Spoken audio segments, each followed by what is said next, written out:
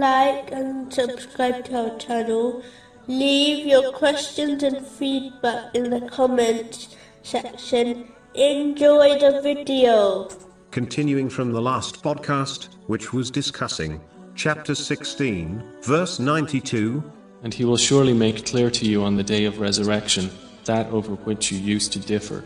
The key thing to understand is that it is important for Muslims to regularly assess their own deeds, as no one except Allah, the Exalted, is better aware of them than themselves. When one honestly judges their own deeds, it will inspire them to sincerely repent from their sins and encourage them towards righteous deeds. But the one who fails to regularly assess their deeds will lead a life of heedlessness, where they commit sins without realizing and fail to repent from them. This person will find the weighing of their deeds on Judgment Day extremely difficult. In fact, it may well even cause them to be hurled into hell. A clever business owner will always regularly assess their accounts. This will ensure their business heads in the correct direction and ensures they complete all the necessary accounts, such as a tax return, correctly.